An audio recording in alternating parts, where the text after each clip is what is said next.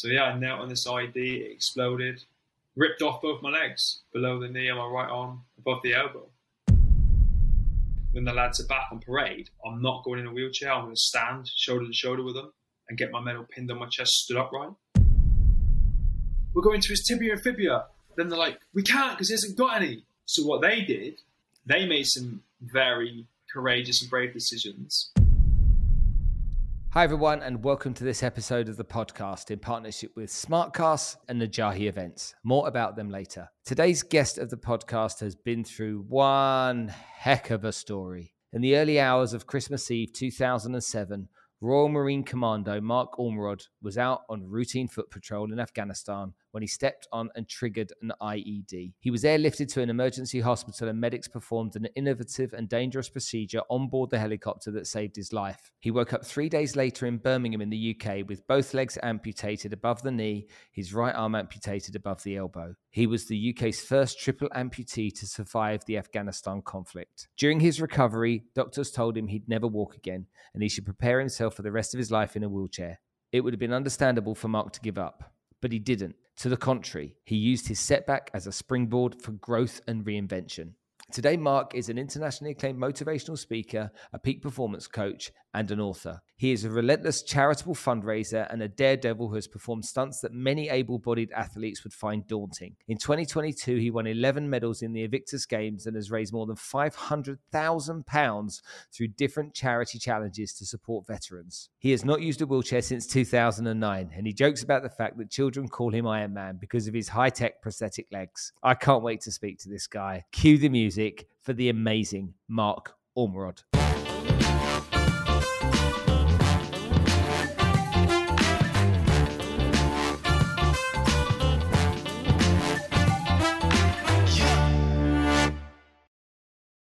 I want to introduce you to the sponsors of the podcast. SmartCast have been at the forefront of food security for the world for the last few years. Now, if you don't know what food security is, hear me out. By 2050, there'll be 10 billion people on the planet, and there won't be enough food to go around. So SmartCast are at the forefront of agri-tech, finding solutions so that we can grow enough crops in a smart tech way to make sure we feed the planet. Go check out SmartCast at SmartCast Tech. That's SmartCasTech. Go to their Instagram page, give them a follow, look at what they're doing. It's incredible. Najahi Events have been a sponsor of our podcast since the very beginning. I've got massive respect for Alpha Mustafa, the founder, and the great work she does bringing motivational speakers and inspirational leaders here into the region to inspire and educate us all. Go check out Najahi Events, Najahi Events, on Instagram, give them a follow, sign up to their mailing list, and see who they bring here into this part of the world. Because I tell you something, if it's not Tony Robbins, it's someone almost as big. So Mark, thanks very much for coming to join us on the show today. You've got quite an incredible story to tell. And, you know, a lot of the time I kind of fanny around when I start my podcast and go into some wishy-washy stuff, but I just want to get stuck into it. You know, I want to understand a little bit about why you became a Marine, how that happened for you, because I've got family members in the military as well. And remembering how they got into the forces was interesting for me. And then, what happened, because I think that's the small part of a very big story to me. It's kind of like what happened after is what really made you. So let's go to the beginning. How on earth did you join the military? What was the driver there? So I live in Plymouth and I was born here. It's a very big military city. We've got a huge naval base, a couple of Royal Marine bases, a whole bunch of army bases. I think the only thing we don't have is RAF. So you could say, I guess, it was inevitable that I was going to go into the armed forces at some point in my life. But when I was growing up, all of my friends that I grew up with that lived around the same area that I lived were like 2 or 3 years older than me when we were at school. So when I was coming up towards the end of my compulsory education, they had already left and they were off at university or in their careers or whatever they were doing. And a handful of them were in the armed forces. I had a friend who was in the tank regiment in Germany, one that was in the Marines, a couple that were in the Army and the Navy scattered all around the UK. So they kind of, as I was coming towards the end of school, their lifestyles and the things they did kind of influenced my decision, I think. you know, and I was coming up towards the end. I was about 15 and a half. And I thought, when I take these exams, you know, pass, fail, whatever, I need to decide what I'm going to do in my life. Am I going to go to college, to uni, or am I going to jump into the big bad world and start a career? Now, I actually did pretty well. I got all my GCSEs, all 10 of them, 9 A to C's. I only got 1 D, so I could have easily went into college, university, whatever. But whenever my friends were coming home on summer leave, Easter leave, Christmas leave, I would see them with what I thought back then was pockets full of cash, new cars. They were out on the beer every weekend. They're always telling me these stories of all these weapons they were playing with and these fitness tests they were doing. And so I'm at this point in my life, I'm like, what do I want to do? Which way do I want to go? And I was like, right, I really like what they're telling me when they come back. So I'm going to join the army. So my friend John, who was in the tank regiment in Germany, was at home. And he took me down to the Armed Forces Career Centre. And I spoke to the army recruiter. He gave me the paperwork. I was only 15 and a half years old. So I had to take it home to give to my parents to sign, to get their permission. And then my dad told me, or he asked me, he said, do you know you've got an uncle who was a Royal Marine? And I'm like, no. Now, so you know you have those people in your family that you grew up calling uncle. They're not actually your uncle. They're like your nan's sister's husband type thing, right? Yeah. And he lived about 20 miles away. So that weekend, we jumped in the car and we went to see him. And I remember he lived on a farm. He had a horse, a big old station, and the front door was like a barn door thing. And I opened it up, and straight in front of me was this giant framed citation and this silver sword with a green beret hanging on the end of it. And he sat me down. He was quite an intimidating kind of character. You know, I was very young at the time, and he was, you know, a lot older and more accomplished. And he started talking to me about the Royal Marines. And he told me about his career. He had gone in as a Marine, which is our equivalent of private, and he climbed the ranks to leave 22 years later as a captain. So he'd been all over the world. He'd gone from the bottom to the top. He'd done it all. And he taught me through it all. And he told me how the Royal Marines were very different to the Army infantry, to the Navy, to the Air Force and everything. And then I went back that weekend, Monday morning, went back to the career centre on my own, saw the Royal Marines recruiter. And I always laugh because I'm at that age now where I look back and start to feel old, but he got the VHS cassette and put it in the TV video combination thing and put on this very, very well used cassette and showed me this Royal Marines recruiting video. And my jaw must have hit the floor because I just saw these guys, right? They were jumping out of helicopters with, you know, fast roping. They were skydiving out of plane. They were skiing in the Arctic. They were on speedboats, like assaulting beaches. They had these huge packs on their back and they were yomping for miles. And they were in the desert, you know, the woodland, the Arctic, the jungle. And I'm just looking at this video like, these men can do anything. Like, and it seems they can do it anywhere, in any environment, at the drop of a hat.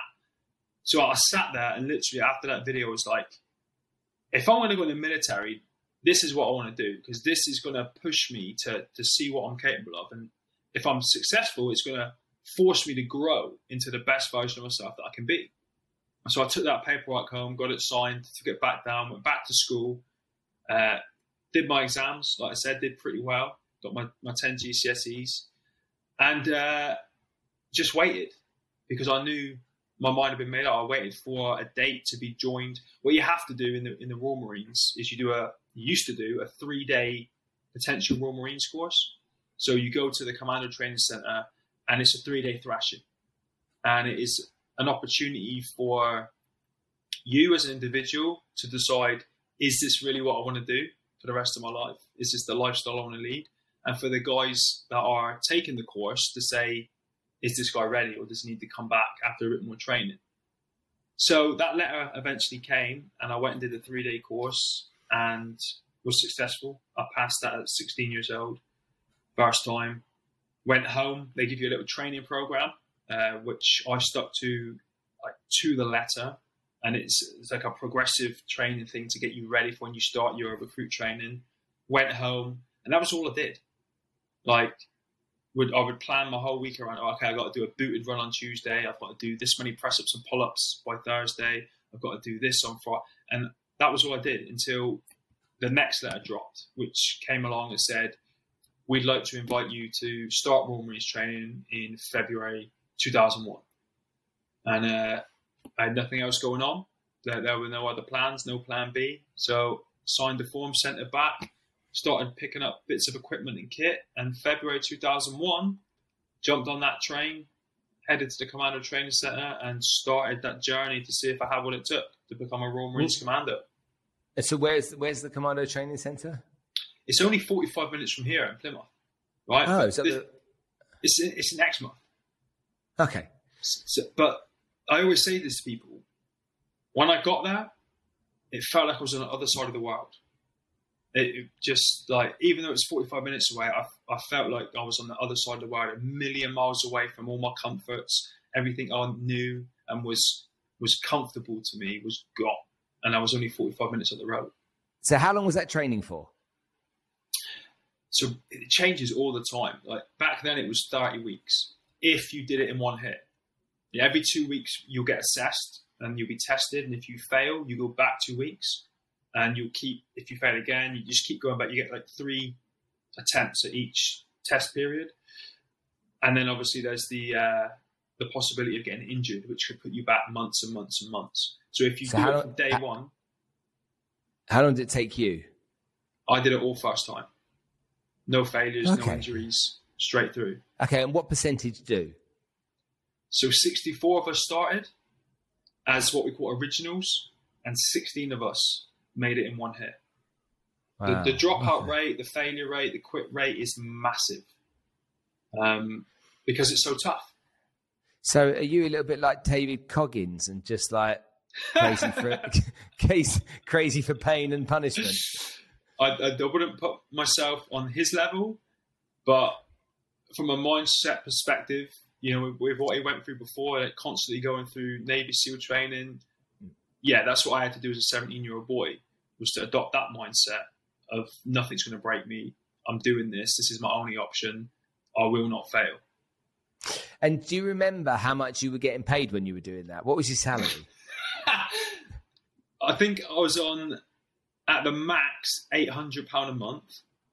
And most of that, you had to go into Exeter to buy kit and equipment with, like little bits. Obviously, you get provided a lot of the basics, but there's all the little niceties, like a waterproof notepad or a special torch, like for being tactical and, things that don't get provided. So most of your money would go on kit and the rest is on beer. That was it. And it was pennies. But did it feel like that when you first got paid the £800, did it feel like a lot of money? Well, it was my first job, so absolutely. I was 17 years old. I had £800. I had a roof over my head. The food was all counted for. The dentist, the doctor, the gym, all that was included. So really, it's £800 in cash. But if you've add all that in, it's a lot more than that. But everything was provided, and that money was mine to do with what I wanted. How long into your training, that 30 weeks training, did you feel like you belonged? Probably the last 2 weeks. Oh, shit, really? I was 17 years old, surrounded by men that were older than me. I was the second youngest in the troop. People, I'm from Plymouth. I'd never really been anywhere. I'd never been anywhere on my own outside of Plymouth without my parents with me. And all of a sudden, I'm surrounded by people from all over the UK, Australians, Canadians, Americans, people from New Zealand. They've all come from all over. It's very, very overwhelming. And I always remember thinking, from everything, from ironing my trousers to navigating with a map to, conducting a section attack, everyone seemed to know what they were doing except for me. In my mind, I'm like, what are we supposed to be doing? And just muddling my way through everything. But I later found out that everyone was exactly the same, that no one really knew what they were doing. Everyone's just muddling through and doing their best to pass. But it wasn't until those last 2 weeks when you've done all the field craft, all the combat training, you finish off Royal Marines training with 4 world-renowned commando tests. You got the Tarzan assault course, the 9-mile speed march, the endurance course, and the 30-mile run across Dartmoor. When I finished that, was when I thought, I can hang with these boys now. I was 18 by that point. And I've been able to keep up with those men all the way through. And I was in that last little bit of training, which is really just, you do all the marching and the drill and the boring stuff. But yeah, literally right to the end is when I didn't feel like I belonged there. So did you feel like through that training, did you feel at all like you wanted to give up at any time? Was there a time you were like, oh, sod this for a game of soldiers? Pretty much every single day. Literally the first day we got there, the light come on at 5 o'clock in the morning and we're up and we're getting shouted at and running around. And again, I'm 17 and then I've got 64 naked dudes running around beside me and I'm naked and I'm like, what am I doing? I want a bowl of cornflakes and watch the Teenage Mutant Ninja Turtles. What am I doing? This is not how I live. And it was like that all the time. The pace was just so fast. And I was a school kid still. And then you come out of that initial 2-week, what they call the foundation period, and then you've got to start learning how to use weapons, how to navigate, how to look after yourself in the field when you don't have showers and stuff. And I just felt like I was drowning all the time and just keep my head above water every 2 weeks to be able to survive for the next 2 weeks. And all the time I'm like, there's got to be something better out there. I can get on the train now. I'll be home in less than an hour. I'll go do anything as long as it's not this. But what I did was I ended up breaking it all down. So, as well as being 30 weeks long, training comes in chunks and phases. So you could break it down into chunks and phases, then into months, then into weeks, then sometimes into days. And on extreme cases, I would break the tough days, when you've got like 4 gym sessions, an assault course session, I'd break that down into hours and sessions and just get, right, I've got through that session, tick. I've got through that one, tick. Get to the end of the day and collapse and then just start again the next day. God. Wow. So then a lot of people join the military but don't ever get to see active service. They get to do a lot of the great stuff but don't get to see active service. And a lot of people join the military because that's something they really want to do. Was that something you really wanted to do? I think it was. I just didn't know it when I was a kid. When I sat and thought about it, and I thought, right, these are the kind of options I've got. Like, I can wear a suit and work in an office. I can go and just get, whatever job, maybe a trade or a skill, be a plumber or something like that, and kind of run my own routine. Or I can wear a uniform and represent my country. And when I sat down and thought about it, I always got a little bit excited when I thought about wearing a uniform and representing my country more than I did any of the options, and then when you couple that with my friends that I grew up with and some of the family connections and all that, it kind of was inevitable for me, and I grew up as well in the 90s. I was born in the 80s, grew up in the 90s and was just like a big action movie junkie. So all my heroes, you Schwarzeneggers and Stallones, and they've done the Rambos and the Commando. I was just like, right, this is me. This is what feels right for me. I need to go do this. Okay, got it. So tell me the next step. You've come out, you trained, you passed training, you start to experience life within the Marines. It's now your home. Everybody talks about the fact that there's a strong bond between people. There's a brotherhood, a connection. Mm-hmm. That's because you have a sense of belonging, and that can happen in many different places. But in the Marines, it was for you. What was your first tour? So here's the thing, right? So you just said, many people will join the military and they won't see active service.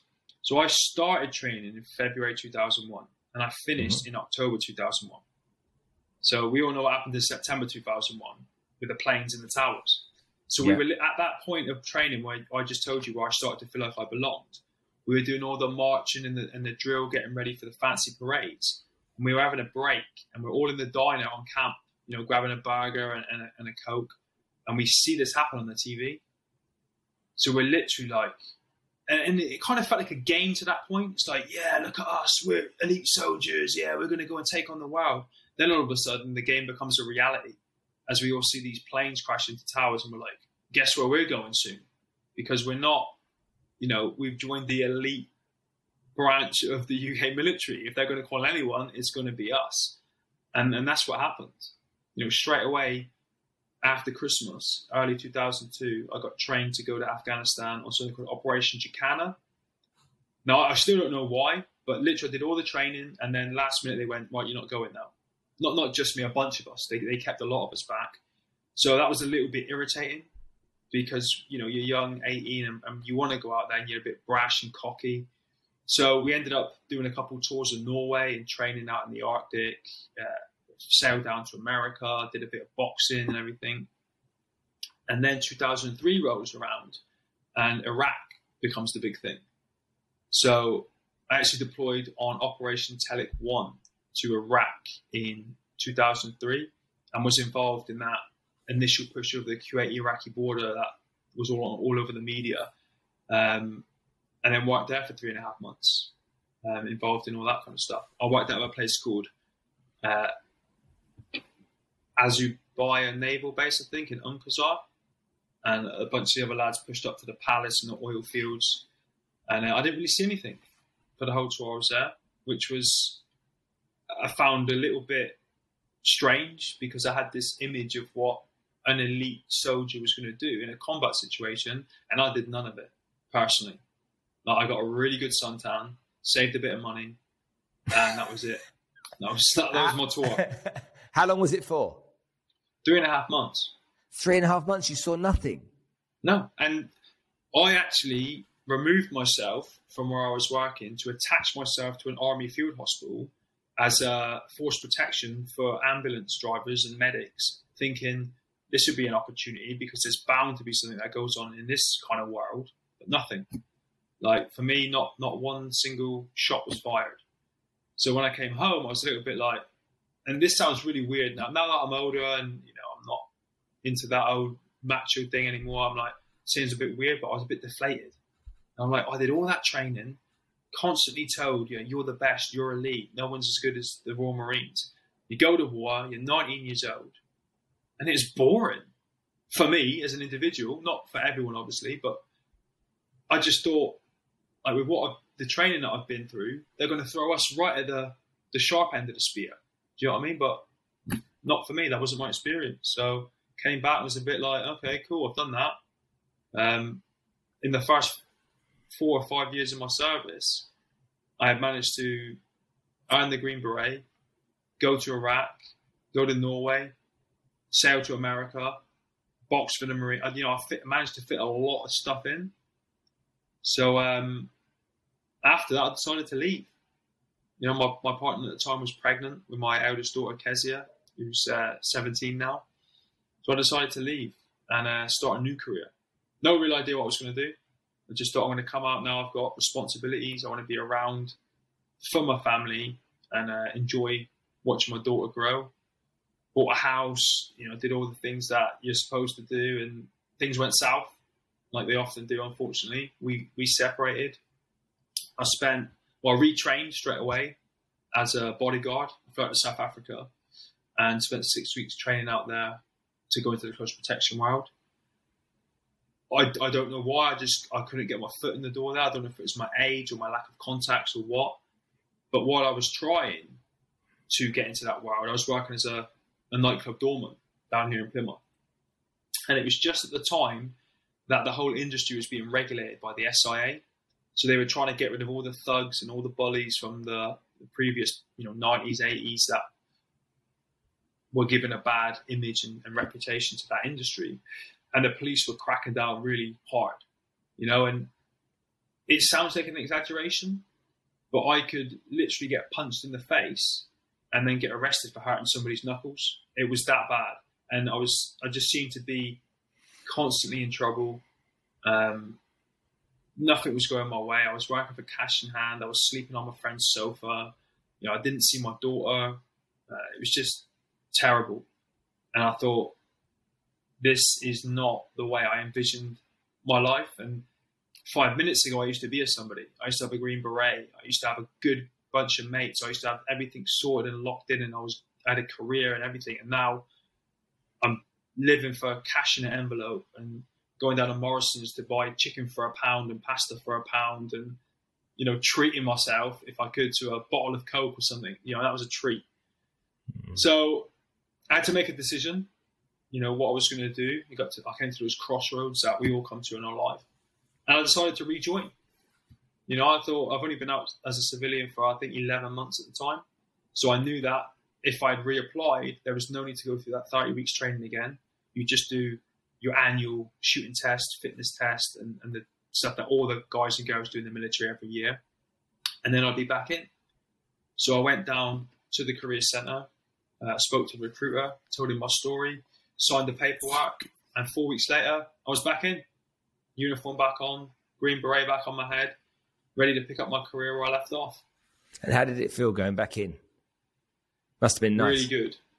Really good. And ironically, really safe. Because I struggle a little bit with this. I know some people will get what I'm saying, but the civilian world is scary. Like, I don't know what it is. It's just unpredictable. You know, everyone looks at, I think a lot of civilians look at the military world and go, oh God, they're brave. I couldn't do that job. A lot of us look out and go, I couldn't do those jobs. Do you know what I mean? It's weird, and it felt safe going back to what I knew, what I was good at, what I loved, with good people that had my back, you know? So I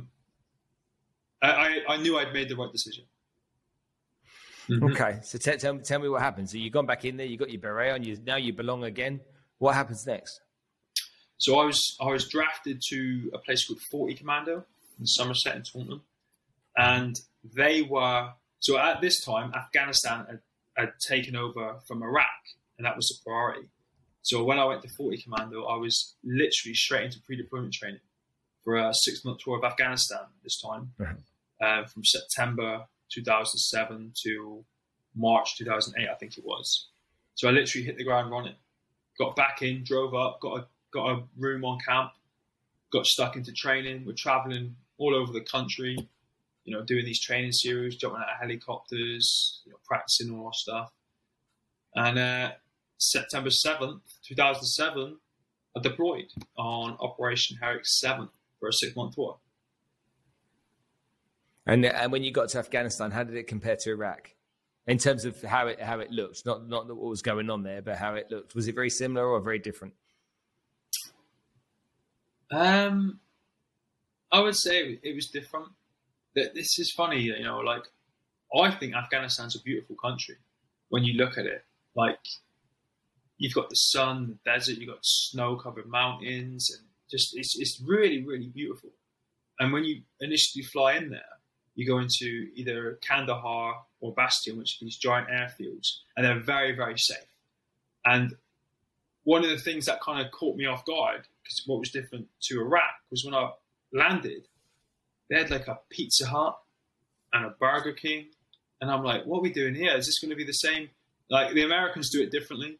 And they had like Tim Hortons coffee huts. I think there was, at one point, an all-seasons ice rink at one of these places where you could go ice skating, like, all year round. Yeah. And I couldn't get my head around it. And we went straight away to this like giant hangar full of bunk beds and air conditioning and nice showers and everything. But we knew we were only there for a couple of days. And like 4 days later, after we'd sorted our kit and equipment out and we'd acclimatized as much as we could, they threw us on a Chinook and flew us up to Helmand to a place called Forward Operating Base Robinson. And this was the other end of the spectrum. Like, if you just imagine, I don't know if you know what a Heskel barrier is. So you imagine like a cage, like a fence cage, with a sandbag lining type thing, just full of dirt and sand. It's like a big ballistic wall, like Lego blocks. That's literally all you've got for protection then. The engineers build whatever shape they can with the terrain out of these Heskel barriers, either 1 or 2 high. It's either chest high or just above head height. And you live in there. Just figure it out. And you live in there, and that's you for however many months. In the heart of Helmand province, every day. Bullets, bombs, RPGs, mortars, and everything you could think of.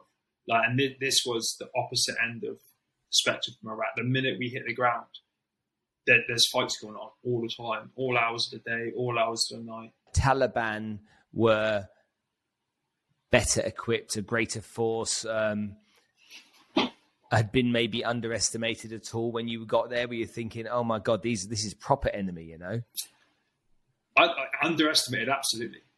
Like, I think what a lot of people think is a bunch of guys running around with flip-flops and AK-47s underneath a dish dash. But what you seem to forget, what people forget is like they're experts at using their terrain. And, we'll come on to it in a bit, I imagine, when we talk about what happened on Christmas Eve. But if I knew now what I know now back then it's just the mistake I made was so obvious when it comes to terrain and all this kind of stuff. But, they don't have a uniform. So you don't know who you're fighting ever. And they use the terrain so well. And you are new to it all. And you got maps and drones and all that stuff. But, being there for years and years and years and knowing it intimately is very, very different to just landing there and trying to figure it out from a map. So, yeah, absolutely. I mean, no one's ever won that war, have they? Russians, Americans, us, no one. I don't think anyone ever will. It kind of makes me feel like, like we're seeing with Ukraine right now, should by rights be totally overwhelmed by Russia, a much bigger nation, but they're digging in and they're fighting as best they can, and they're not conceding. And it's like they have something the Russians don't have, and that's heart. They want to protect their territory. And do you think that the Taliban were like that as well? They're like, you're in our backyard, all right? Just remember that you're in our backyard. Did it feel like that? I don't think it was so much that we're in their backyard. I don't think the location was the thing. I think, their faith in, whatever is strong with them, that they're very much into that. And that gives them a real reason bigger than themselves to fight to the death. And you know what I mean? So I think that is a huge thing that they have over other people. Is that, do you think that most people in the military that go and experience that for the first time, regardless of Army, Marines, whatever, when they see that for the first time in the early part of their deployment, that makes them think, shit, man, okay, this is much more real than I ever imagined it to be?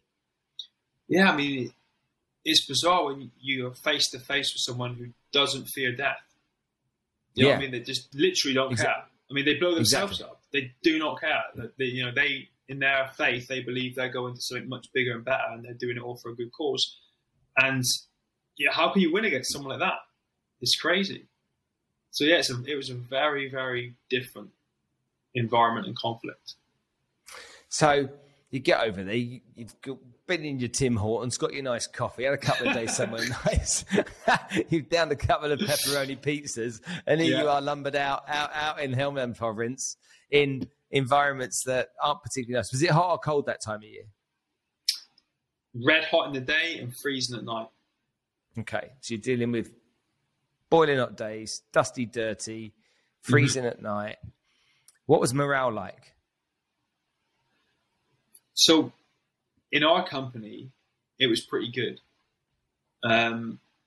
We were going out on patrols all the time. We were trying to provide food and water and security for the villagers. The majority of them were happy that we were there, and they were on side and happy to see us. And we were trying to win their hearts and minds. We're coming into contact with the enemy on foot patrols or defending our positions and just whipping their ass constantly. They never got even close to injuring any of us for months, 2-3 months that we've been there. So our morale was pretty high. I think the only injury that we had in that 3 months was one of the lads fell off the back of a truck and twisted his ankle. So morale was high. We were doing what we were sent there to do. We were helping as many people as we could help. And people were happy. So then what happened? So our manpower got restricted slightly. Halfway through a 6-month tour, some people get ripped out to go on R&R, to go home for 2 weeks, and then they'll come back. We had that injury that I talked about. A couple of people had DMV. So where we were always mounting these foot patrols and going out of the base every day and taking the fight to the enemy, we had been restricted and we were stuck in for a couple of days. So we were getting a little bit antsy in there, and we wanted to get out and carry on doing what we were doing, because that disruption in pattern is a weakness for us, and that's an opportunity for the enemy to attack. So we wanted to get out as soon as we could. So a helicopter came in. We got a couple more bodies. We put them in the watchtowers and the sangers on camp, and we got ready to go out on a patrol. So it was Christmas Eve, 2007.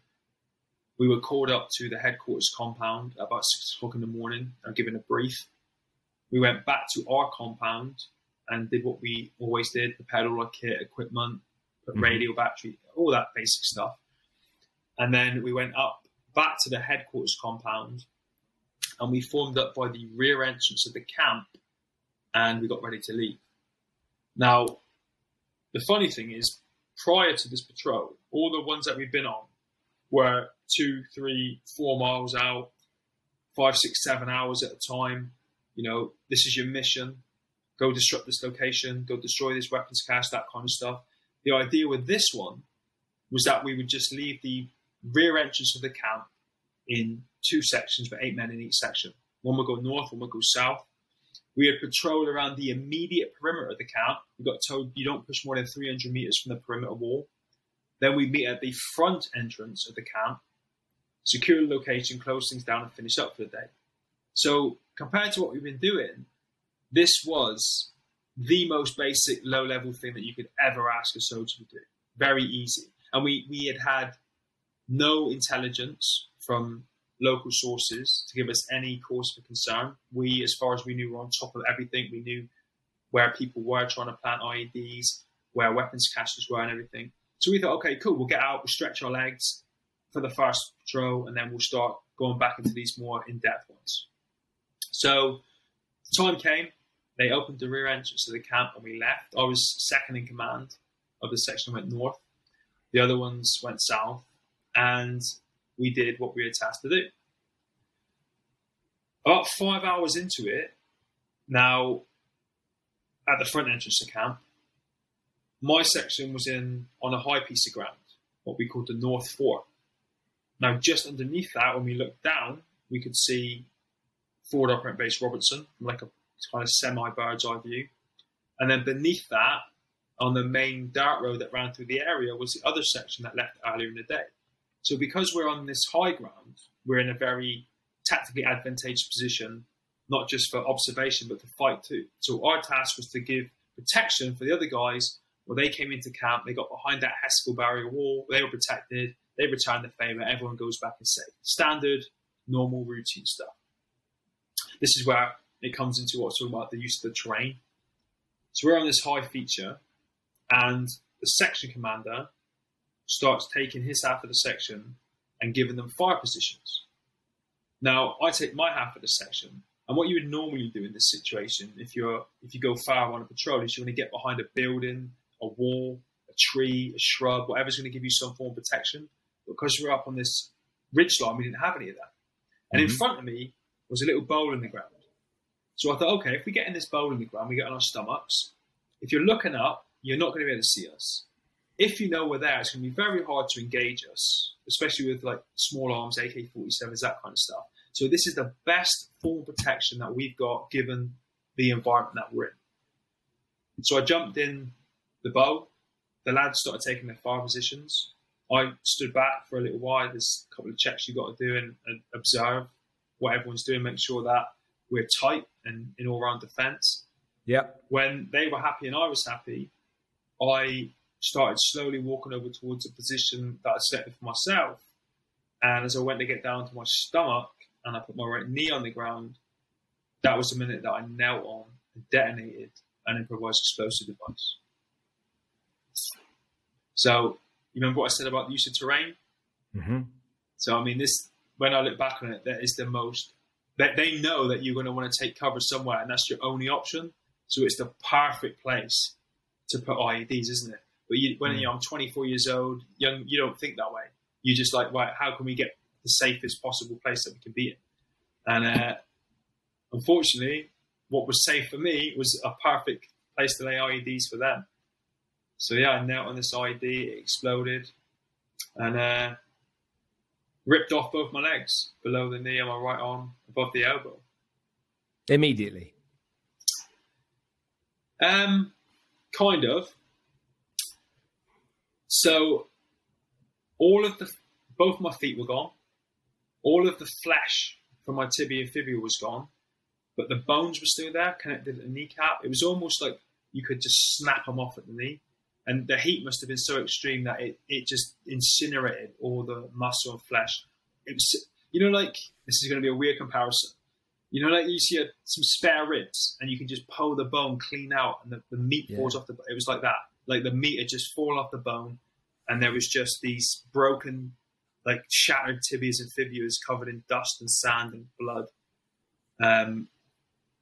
from my legs. And then my arm was ripped from the bicep to the wrist, torn open, all of the forearm and the bicep.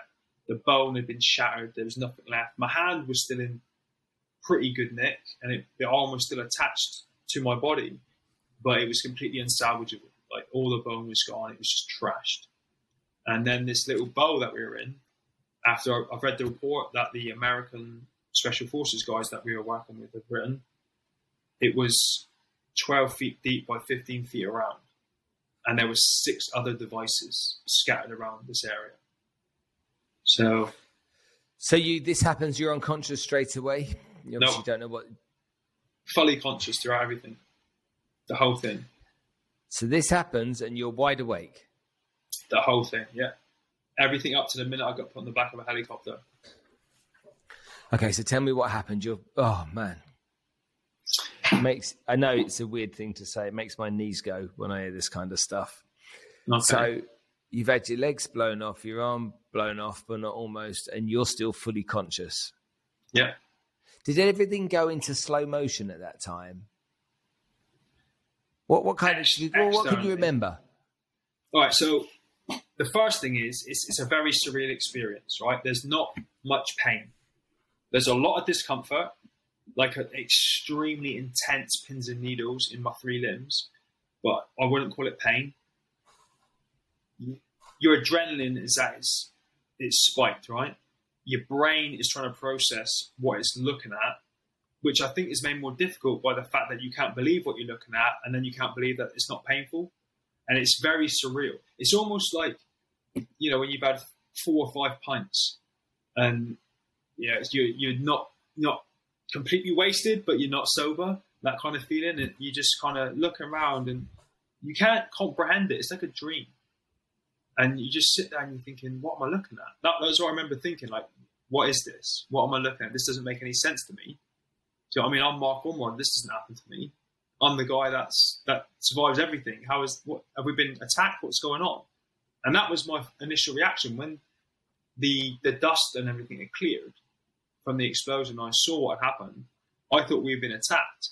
And prior to the dust clearing, what I was trying to do was turn around, because behind me, down on the low ground beneath us, there was a little forestry area, and everything around it was just mud fields. So I thought, we've been attacked. It's come from there.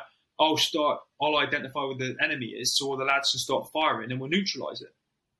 But I couldn't turn around. And it wasn't until the dust cleared that I realized why I couldn't turn around. It's when I looked down at my legs, looked at my arm, and they were gone. And it was bizarre. So when I looked at the blood and everything coming out, I thought, this is it. I didn't panic. I felt calm about the whole thing.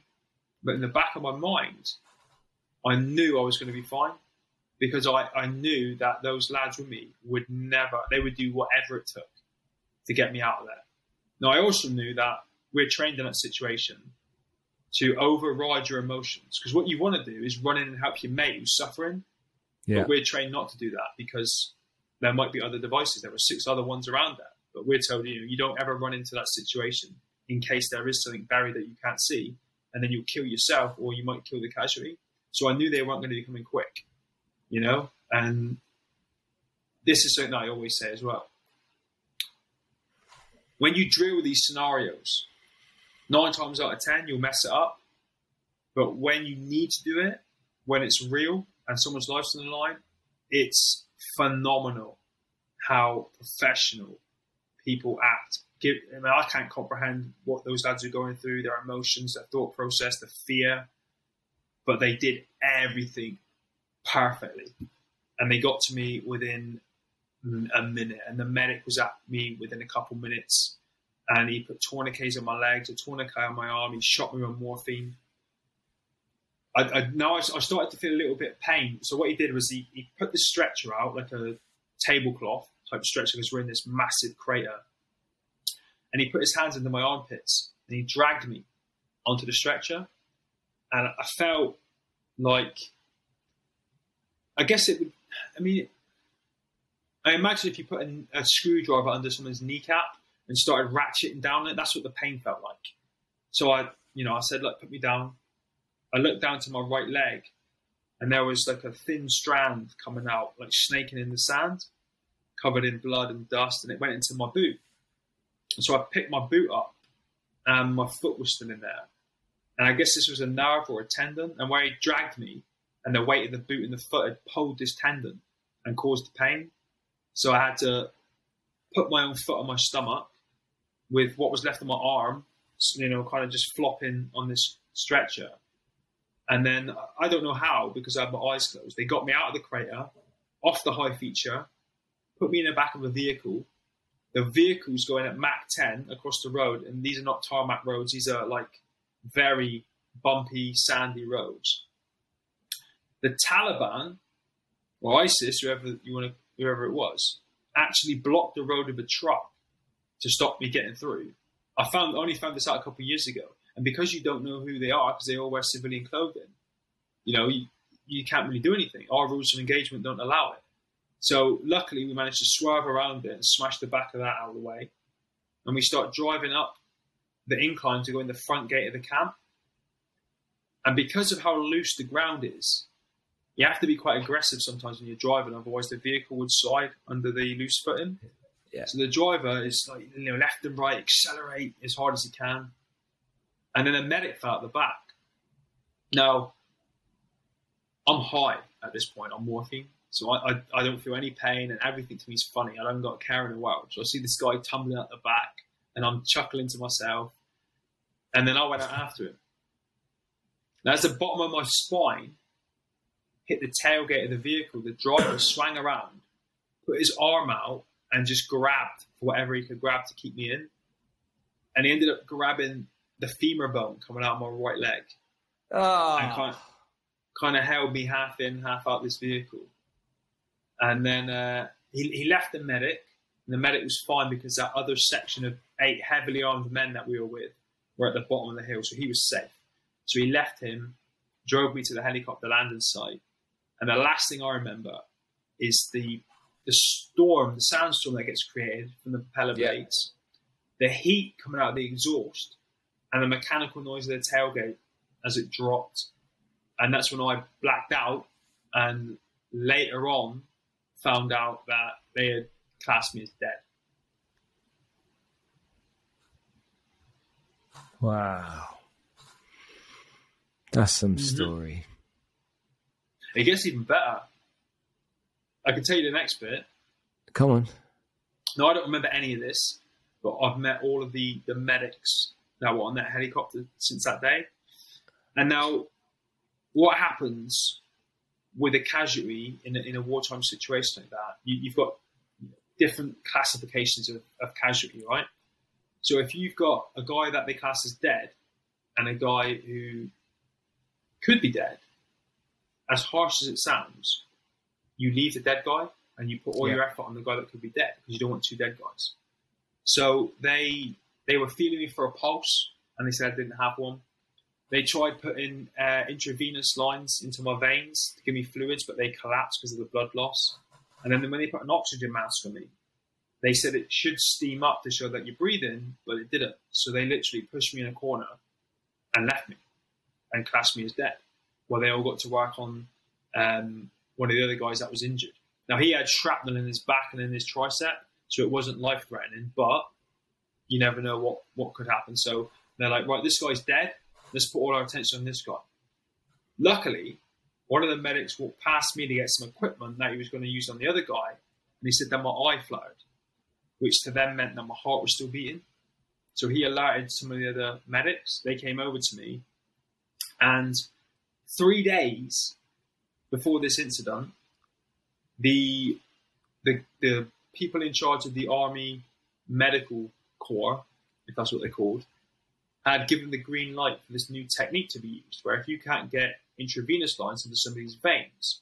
You can drill into their tibia and fibia and administer fluids that way. Problem being, I didn't have a tibia and fibia anymore. They were there, but it wouldn't have worked because they were just trashed and smashed. And so these medics now, they've got this glimmer of hope. They're like, right, we're going to his tibia and fibia. Then they're like, we can't because he hasn't got any. So what they did, they made some very courageous and brave decisions, and they drilled into my hip, one in the front, one in the back. They put an intravenous line in through there, and within 3 minutes, what, into your bone? Straight into the bone. Yeah, straight into the hip bone. And what are they trying to get? They're trying to get into the center of your bone. I have no clue. They're administering fluids. So normally you go through veins. You just think about that. They can't. Yeah, you go through veins. If you're going into bone though, where's the fluid going? Is it? I have no clue. Center of the bone's moist, isn't it? The center of the bone's soft. Wow. I don't know, but I know it works. God. Yeah. That's all I know. I don't care what they did. I know it works. So you're then 3 days later, you wake up in hospital. Is that correct? Yes. Yeah, I was in a drug-induced coma for 3 days. Do you wake up? You wake up in Birmingham? Selly Oak in Birmingham. Yeah. Selly, okay. And what's your first thoughts or memory of waking up? What do you remember? So it's probably like one of those movies where you see people getting rushed into the ER and they just see the blurry lights in the ceiling. So I remember I was trying to open my eyes, and I remember it being a huge struggle, and like I had no energy. It was like someone had put lead weights on my eyelids, and I could hear all these people around me, and I recognised the voices. I recognised my family. I recognised Becky, and everything was echoing. So every time they said something, I would hear it 3 times.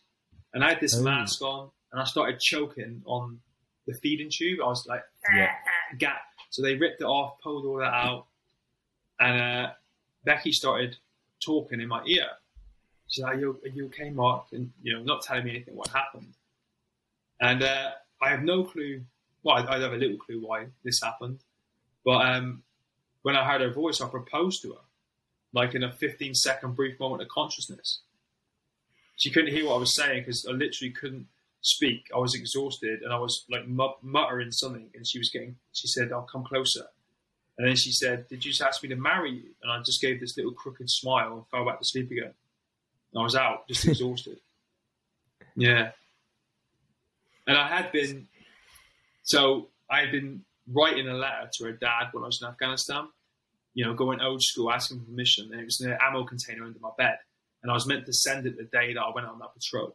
So I can only think that when I woke up, that was my first thought, and I could hear her, even though I could see her. So I was like, I didn't really even know where I was or what I was doing, but that was just the first thought that came to my head. Wow. So tell me, how long were you in hospital for? 6 weeks. And did a week in it. When you were in hospital, when did you start to realise your real predicament? What you were facing? How long were you in there for before that really happened? It was really strange, right? I don't know if it was planned this way or it was just luck, but that first week in intensive care, the way they weaned me off the medication and brought me back into the real world was like perfect for me. To begin with, I thought I had lost both my feet and some fingers on my right hand. And then the next day, I understood a bit more. And then the next day, I understood a bit more. And I remember day 7, I pulled this arm out from under the duvet and started chuckling. And the nurse was like, what's the matter, Mark? What's so funny? I said, this medication, I'm hallucinating again, because I had hallucinated a lot. I said, it looks like my arm's fallen off. And she just looked at me. And she didn't need to say anything. I'm like, okay, right, I get it now. Because if I had an itch anywhere on my body, I was using my right arm to relieve it for the whole time in there. But I didn't even have an arm. The power of the mind. And I was like, yeah, wow. I've been itching for a couple of days using the arm, and I don't even have the arm. And then when she looked at me, I was like, okay, now I understand after these 7 days, both legs above the knee, my dominant arm above the elbow. right, I'm good to go now. I understand.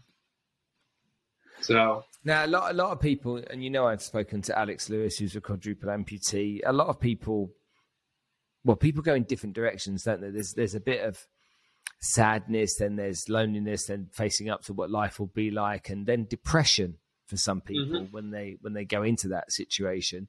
But and some come out the other side of it quite quickly, and some don't. What was it like for you emotionally having to face this? In the beginning, it was rough. A lot of it was to do with my ego. I'd gone from being, I'm 24 years old, 6'2", exactly. Yeah. Like one of the fittest soldiers on the planet, going around doing what I called good work, getting rid of bad people and looking after good people.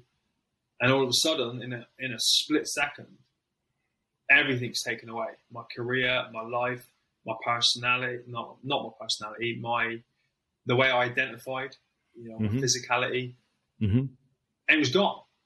And there I was, like, I'm only 24. I don't plan on dying until I'm at least 110. That's a long time to be a triple amputee. And to kind of get my head around that took a lot.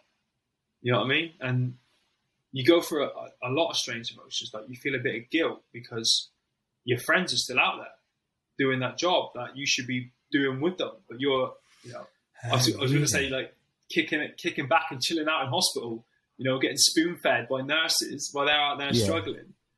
So yeah, you feel a bit of guilt. I felt a lot of shame and embarrassment because we get trained. We can go toe-to-toe with anybody, right? Guns, knives, fists, whatever it is, as Royal Marines, that's what you're trained to do. But I almost felt like I'd been beaten by an inanimate object, a lump of metal in the ground, and it was embarrassing. Do you know what I mean? I was like, because I always used to think, you got to be pretty dumb to stand on an IED. Because is that honestly what you used to think? A lot of us did, because the sand and the ground in Afghanistan, it's not like a beach. It's not soft sand. Like, it's hard. So if someone's digging in it, the ground sign is obvious. But I think what had happened in my case, where we were in this boat, where it had been raining, it smoothed everything out, and there was no chance in hell that you could see it. There's a lot of indicators. Like, sometimes if they plant an IED close, there'd be little piles of rocks. That was the indicator to them, and we knew all these signs. So we knew what to look for. So I thought, you got to be pretty dumb to stand on one of these things. And then I did it, and then I'm lying in hospital, and it's not like a computer game. I can't reset it and start again and go, I'll be better next time. That's it for life. So I felt quite embarrassed. That's why I didn't have anyone visit me for a number of weeks, because I just, I'm not. It's not that I'm not a crier, but I thought, if any of the lads come in now, I'm just not going to be able to control myself. I'm just going to burst out crying because of embarrassment. So I told everyone I didn't want to see anybody, and just kind of dealt with things myself for a little while. And did you feel like a failure? Yeah. All sorts of stuff what people don't understand. They don't get it. Like, absolutely like a failure. Like I said, you're trained to be one of the most badass soldiers on the planet, and there I am lying in hospital with 3 limbs missing. Beaten. There was a time in my life where I was clinically depressed and wanted to kill myself. And I planned how I was going to do it. It was all organized and whatnot. But it was one of the calmest times in my life. So I'd gone through this extreme desperation and loneliness and lots of these types of emotions to a place where I'd made peace with everything. And I just needed to carry out what I needed to carry out and get it done. And you think about people that are depressed and suicidal, and a lot of the time they say that if you're too depressed, it's too big a chore to go ahead and do it. It's like too much to go and do it. Yeah, I know. I get what you mean. Yeah. And so that calm that came over me, I found that as I look back on it now, it was 10 years ago, I look back at it and I find it a very strange emotion. So as you talk about this now, is the feelings that you had that they're not necessarily logical when you look at it in its entirety, but when you think about it emotionally and you explain it the way you do, it does make sense. It's like you're sitting there I never knew that you have to be pretty stupid to stand on an IED. The fact that you say that, and all of you guys would talk about that, that makes a lot of sense. That you felt the way you felt. Are you one of these kind of guys that suffered with mental health issues and got yourself into, a really dark place for a long time? Or have you always been a kind of positive and optimistic kind of chap and found your way out of it in a relatively short space of time? I would say I've been very lucky in that I haven't suffered with that, but also, to take a little bit of credit, I've been very proactive with it. So, I was surrounded with amazing people from the minute I woke up in hospital to help me, support me, guide me, mentor me. And then I took that same thing that made me feel embarrassed and, like a failure. I flipped it when I went to rehab. And I went, actually, I may have lost 3 limbs and felt stupid about that, but now I'm going to show the rest of the world why the Royal Marines are the Royal Marines. And I'm going to take a shit situation and I'm going to show you what we're about. And I'm going to nail this and break down the barriers and do what people say that you can't do with 3 limbs missing. And that motivated me to go through my rehab. You know what I mean? I'd always been. Did you when you were there? Did you set yourself goals then? So when you were into rehab, did you say, "I'm going to give myself"? When I look at goals, for me, a goal is very simple. I look at the longer term, what the outcome needs to be, and then I break it down into bite-sized chunks, and then work out all I need to do today, and then just own what I need to do today. And as long as I get that done, then eventually the goal will be achieved. Is that how you looked at it? Yeah. The very first thing I did the day I got to rehab, because my unit was still deployed, they had a month left. Then they were going to come home and get 10 weeks leave. Then they would go back to 40 Commando, and we have a medals parade where all the families of all the men and women attached to the unit will come, and a VIP dishes out the medals. The day I got to rehab, I said, when the lads are back on parade, I'm not going in a wheelchair. I'm going to stand shoulder to shoulder with them and get my medal pinned on my chest, stood upright. So every day in rehab was about 1% gains, one more step, one more hour awake, because I was still fighting fatigue, and it takes an above knee amputee, double above knee, 300 to 500% more energy to do anything than anyone. So I was constantly exhausted in the early days, just walking and sleeping and walking and sleeping and trying to sort my nutrition out and my recovery out, and just making 1% gains in all those areas, so that when that day came around, I achieved that and went out and walked on the parade ground. It wasn't pretty, because I hadn't mastered how to use prosthetics. It was pretty ugly the way I was walking. And it was unbelievably painful to be stood up for 45 minutes with how raw my limbs still were. But that was my goal. And I knew that after that day, if I could do that, then I could do lots of stuff in lots of different areas of my life. If I just set goals and, like you said, break it down and do it chunk by chunk until it's achieved. And do you have the mindset of, once you knew you could stand up, guess what? That's now box ticked. I can stand up, so that's not in question. Now I can walk. That's box ticked. I can walk, so now that's not in question. I can't relapse on that. I proved to myself I can do that, so now that's a given, and so on and so forth. Is that how it works for you? Yeah, and then you just take those things when you've ticked the boxes, and then you work on improving them. Yeah. So now I can stand a little bit longer. Now I can walk a little bit better. And because walking's it's very complicated. When you've got legs, you take it all for granted. But for me now, cambers of roads, stepping off pavements, going up and down stairs, up and down ramps, getting in and out of a car, up and down off the floor, they're all different techniques that you've got to learn and figure out yourself, and then get better and better and better at day by day. So rehab is still going on now. Every day's a learning day still now. Tell me how you've used your experience to help others. Well, initially, it was, and I was very cautious of this, right? So I was the first triple amputee from Afghanistan in the UK. Unfortunately, by the time I left, I think there were 33 of us that were triples and loads more doubles and singles. But I was visited by a guy in hospital who had been blown up in Iraq in 2005 and lost both his legs above the knee. And it really helped me change my mindset, because I'd physically seen what was possible. And I knew that once I'd got stronger and fitter and was given my legs, I could achieve something similar.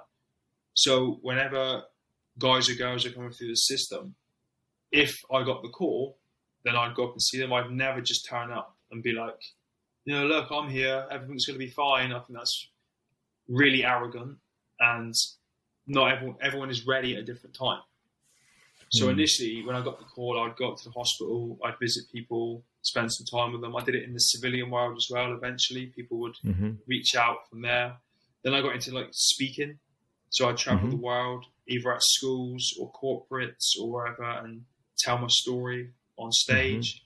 I wrote my first book. I'm trying to write my second one now, and get that out there. And we've got a movie being made.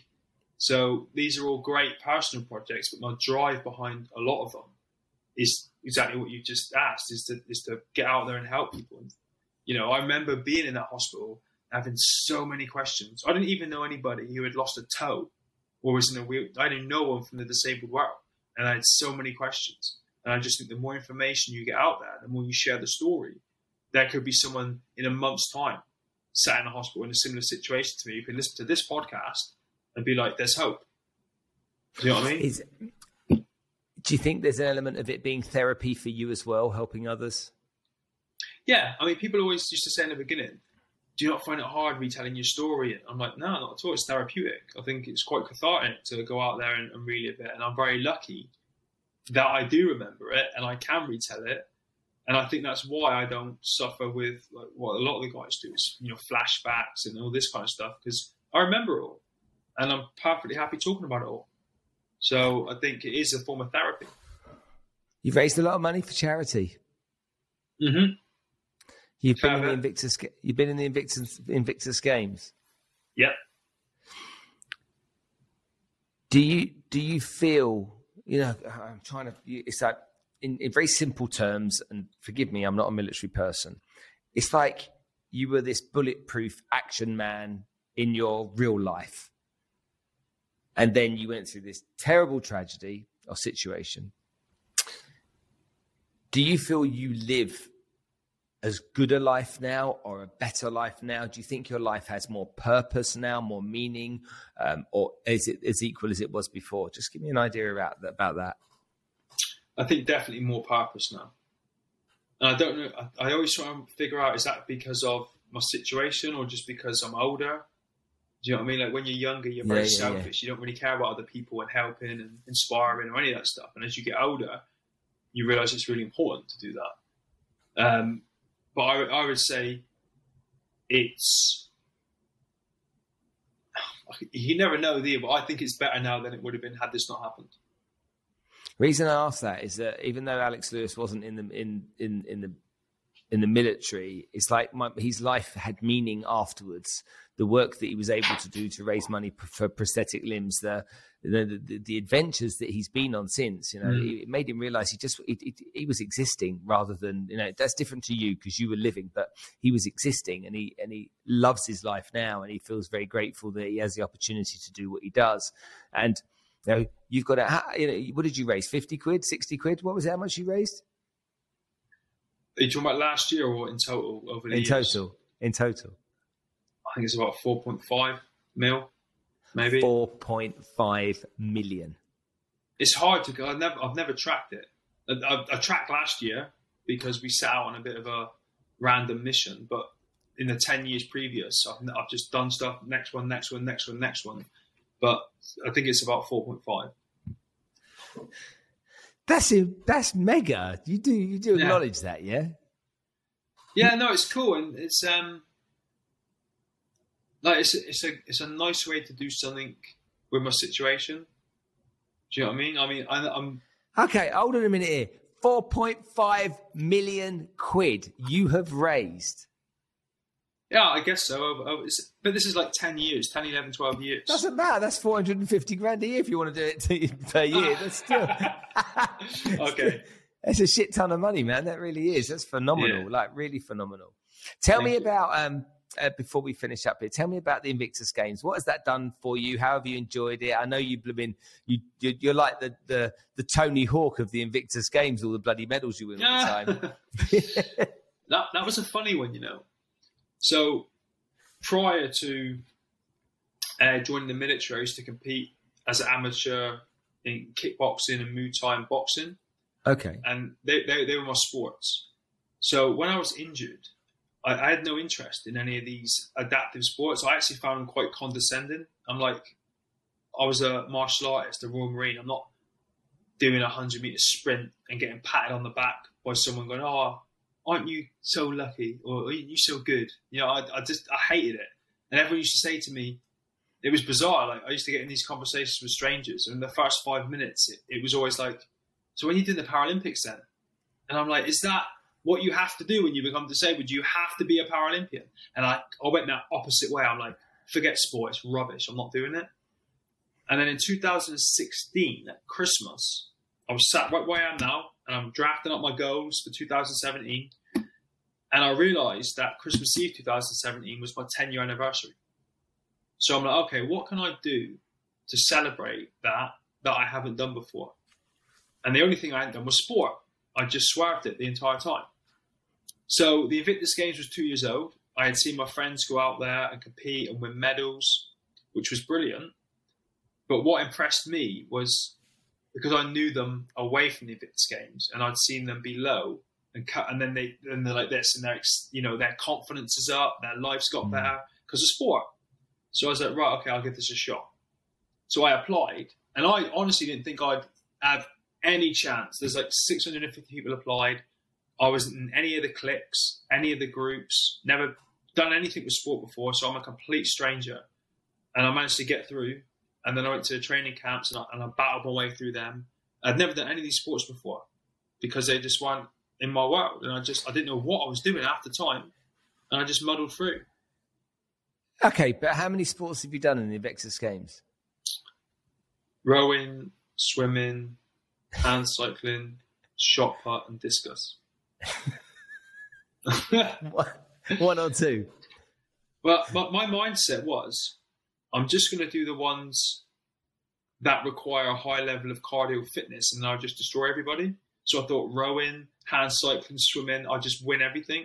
And I was so stupid. Like I didn't think you needed technique or strategy or anything. I'm like, I want a rowing machine. How much technique can be involved? You just go backwards and forwards for 4 minutes.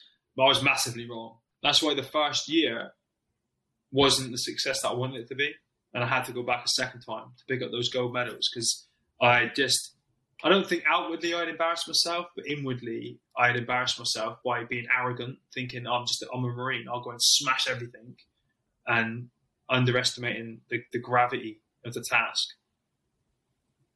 What message do you have for anybody that might have maybe not got to the same place as you through an IED, but anybody that's suffered the loss of limbs through a million different ways, that's going through a tough time? What kind of message do you have for people like that might be listening today about how they should maybe position it in their mind, look at it and look forward?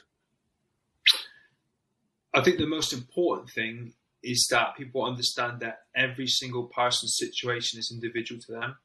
So I've got friends who are triple amputees, and on paper we're identical, but in real life we're worlds apart. Not just in terms of our injuries, maybe limb length. One of my friends has got no muscle on both of his legs, so he's prone to infections a lot. Everyone's completely different. So don't look at some other amputee doing things thinking, why can't I do that? They're worlds apart. You have to mold your situation to suit you, if that makes sense. Mm-hmm. So never, ever be hard on yourself and be like, well, that guy's doing this, why can't I do that? That girl's done that, why can't I do that? Everything's individual and unique, and you're on your own individual journey. Do you know what I mean? And you have to explore yourself on the journey, mentally and physically. You need to be around really good people. It's not easy to do, but you have to kind of be selfish, and especially in the beginning, and get rid of the people that make you feel shit, the people that tell you you're dreaming and you can't walk upstairs with double above knee amputations, and just leave them people and concentrate on you. Look around for you for inspiration. Jump on the internet. That's what I did. I found a triple amputee in America doing phenomenal things, and he mentored me and got me to be wheelchair free on the 9th of June 2009. Never used a wheelchair since because of him and his team. You know, you've got to set goals. We talked about that just now. You've got to have goals. And I don't mean just like get up and go to rehab. I mean, why are you going to rehab? What do you want to achieve while you're there? You've got a very limited window of time with these professionals. What do you want to achieve? And in the most respectful way possible, when we talk about professionals, don't take everything that they say as gospel. Because if I did that, I'd be in a wheelchair now, probably overweight, drinking, not living the life that I'm living. Go out there, use the internet. There's information everywhere. There's support everywhere, resources everywhere. Go out and find the people that are doing what you want to do, people that live in the way that you want to live. Reach out to them, find out how they did it, and go and do it for yourself.